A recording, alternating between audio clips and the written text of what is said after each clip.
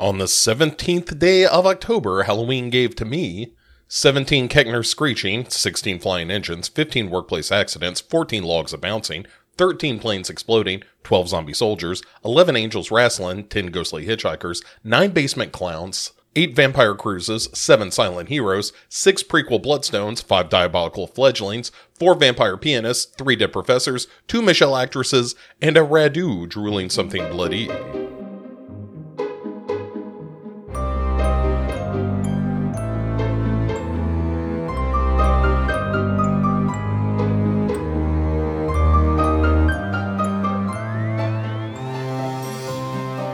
Hey everybody, welcome to the final day of Final Destination. It is our discussion of Final Destination 5, which rounds out the series. There is a Part 6 coming, although I don't know exactly when that is going to be released, but we'll talk about that when that happens. And this is, for my money, the second best of the Final Destination movies. I really am quite fond of this one. It is a good way to marry the sadism of the series with the things that make the original an intriguing kind of story. So, here's the setup. We have our group of young people, although it's aged up a little bit because this is a corporate retreat, as opposed to it being like a high school trip and so forth like you saw in the first movie. I think that aging them up works a little bit because it gives them a little bit more in the way of mature goals and a little more maturity in how they handle the situation, although they handled the situation pretty badly for the most part. But a quick rundown of the characters. We've got our main character, who is Sam. He is the one that's going to have the vision and is working for this company but has aspirations to be a chef. The Bear style chef.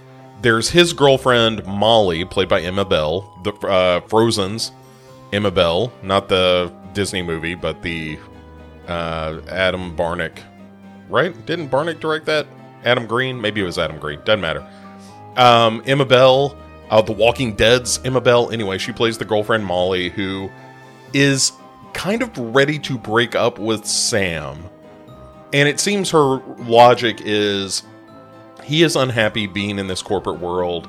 He needs to go to France to be a chef. She needs to kind of let him go because that seems to be where his ambitions are going. And he's going to leave her anyway, so she's sort of, first strike capability here and breaking up with him ahead of that. Then there's their friend Nathan, who is working for the company, but he's a young guy who just got promoted to be the floor manager of the factory part of things, the warehouse, and is having some trouble with Roy, who is the union head of this shop. And, Nathan's just a younger guy. They don't respect him, but he's in charge, and there's some tension there, which is pretty interesting. Then there's Peter, who works for the company, and he is one of the first to, really get the idea that maybe, hey, if death is after us, there is something we can do about that. He's kind of the villain of the movie in a way. Then there's Candace, who is Peter's girlfriend. There is Olivia, that is the resident goth girl of the company and a little bit of a wild child. Then there's Isaac, who's just a complete douchebag. He's just this gross, not middle-aged dude, but certainly acts that way, where he's just hitting on all the women and wants to be a little bit of a player, even though he is this, kind of balding, schlubby guy. That strikes a little close to home for me. Then you've got David Koechner playing Dennis. David Koechner, of course, from Anchorman and a bunch of comedy stuff. And he is the sort of asshole boss. And then you've got Courtney B. Vance, who is an agent investigating all of the doings. And then finally, Tony Todd, back as Bloodworth, showing up at all the death scenes. So they're going on this corporate retreat. And Sam ends up having a vision of them crossing this bridge on a bus. And I think it's Dust in the Wind that starts playing, which is a pretty good... a lot of these movies have a song that precedes the death, and Dust in the Wind's a pretty good one. And, all hell breaks loose, right? The bridge starts collapsing. People are falling into the water. Cars are landing on them after they fall. Some of them are getting impaled by spikes. There's a particularly good one. I think it's Candace, who falls off the bridge and immediately is impaled on the mast of a boat that's passing below her. That's a pretty good one. Even though, it doesn't really happen. That's not the real death, but pretty good. As is the car dropping on the person who survives the fall. That's pretty sadistic. But yeah, and David Koechner gets, some hot oil poured on him, due to the road work. They've got some, hot oil to patch the bridge, and that burns him up. Well, that's also pretty gnarly. But anyway, he gets all these people off because he freaks out. Sam does, has this vision of things going horribly wrong, and everybody gets off. So, what are the things about a Final Destination movie that make it a good Final Destination movie? It's the deaths, and the deaths are really good in this. You start with Candace, who probably has one of my favorite deaths of the series because, much like Final Destination 2 and the guy who won the lottery, there's about 15 things going wrong. She's doing a gymnastics routine, and there's a screw that falls out of an air compressor above her and lands on the balance board, and she's doing her routine all around it. So you see her feet dancing all around this screw that is sitting on the balance board with the tip up, and you're like, oh, that screw, something's gonna happen where that gets her. And it doesn't. She gets away with that.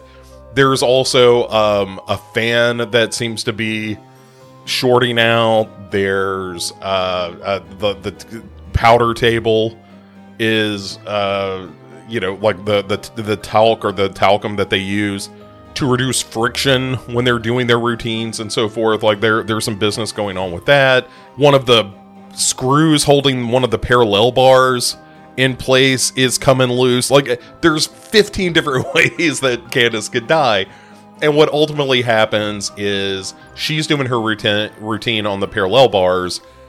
Another person is doing their routine on that balance beam with the screw standing up. She steps on that, falls off, knocks the talcum powder over.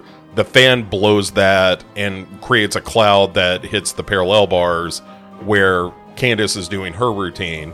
While she is swinging up, she loses her grip and then falls in such a way on her knees and thighs that she just bends over backwards and breaks her back and legs and one presumes neck. It's just collapsing into a pile of person. And it's gnarly and shocking, and it's wonderful. And I should probably not have this much glee when talking about how Candace dies, but it was great. And so, so she's dead.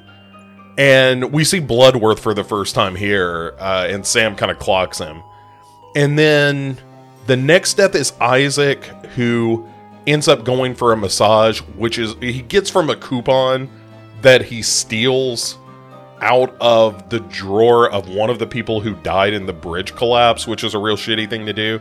But he goes there, and he's a real shithill about it. He's like, hey, is this the kind of massage where it's, a happy ending? And the woman's like, all right, I know how to handle this. And gets this old woman who just roughs him up during the massage. But as he is being given this acupuncture, there's, again, a series of death-related events which forces him to collapse off of the bed, the massage table. And all the acupuncture needles kind of jam into his skin and bend, and that's real gnarly. And there's a fire going on, but he gets away from that. And just when he's feeling like, oh, I managed to elude death, a Buddha statue that he'd been fucking with earlier falls on his head and crushes it. And there's a great shot of the Buddha with a splash of blood kind of grinning at the camera. Also pretty good. So now that Isaac is also dead, this is the point in the movie where everybody's like, hey, death might be coming for us. And it's in the order that we would have died on the bus. So while we've got some good deaths going on, the other thing that makes a good Final Destination movie is, what is the method to get out of the situation as a whole? How do you cheat death? And Bloodworth in this suggests, hey, if somebody who is not supposed to be alive were to take another life, then you basically substitute a death for a death. You get to live out their days. So you just have to kill an innocent person that was supposed to die somewhere down the line. And this really sticks with Peter. Peter is like, you don't say. I don't want to die, and I kind of have no morals. And anyway, so then there's Olivia, the resident goth chick, who is going for LASIK surgery. And this is one of the gnarlier moments in the movie, too, where she gets kind of trapped in there in the chair with her eye pried open and a laser booting up. And naturally, some water falls on a plug, because it wouldn't be a Final Destination movie if some water weren't shorting out some electrical devices. But the LASIK device fires up and shoots the laser into her eye at way too high a power. And she's moving her eye around, and in one of the gnarlier details of the series, you see her eyeball being scorched in the way that she's moving her eye. And then she tries to close her eye and move her head, but that just burns her eyelid and cheek. It's disturbing. It's one of the reasons every time I think about LASIK surgery, I'm like, I don't know if I can do that, because I saw Final Destination 5. It's the reason I don't go behind log trucks. Like, Final Destination, as a movie series, has fucked me on a couple of life events. And one of them being driving behind trucks with logs. The other being LASIK surgery, because this scene is disturbing. Eye trauma is disturbing, and this is particularly nasty eye trauma. But anyway, she finally gets out of the chair and then flips out and then falls out the window and dies that way. Which is less satisfying, but also you just got the eye thing, so fine. And so, Sam's putting this all together and realizes, oh, Nathan, my buddy Nathan, is next. But he's at the factory having it out with Roy, the union guy. And he sees this big hook thing coming, and that is probably going to kill Nathan. But Nathan thinks it's coming for Roy and tries to move him out of the way, but Roy's, being a dickhead.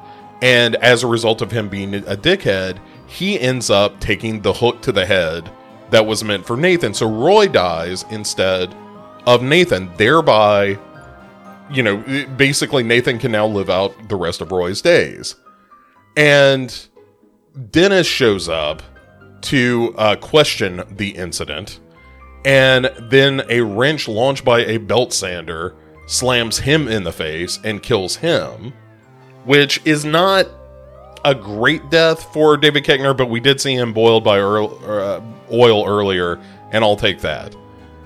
And so Peter then decides he's going to kill Molly and take her life, because Molly was going to survive all along. Like, Molly, even in Sam's death, our vision of their deaths, she survived.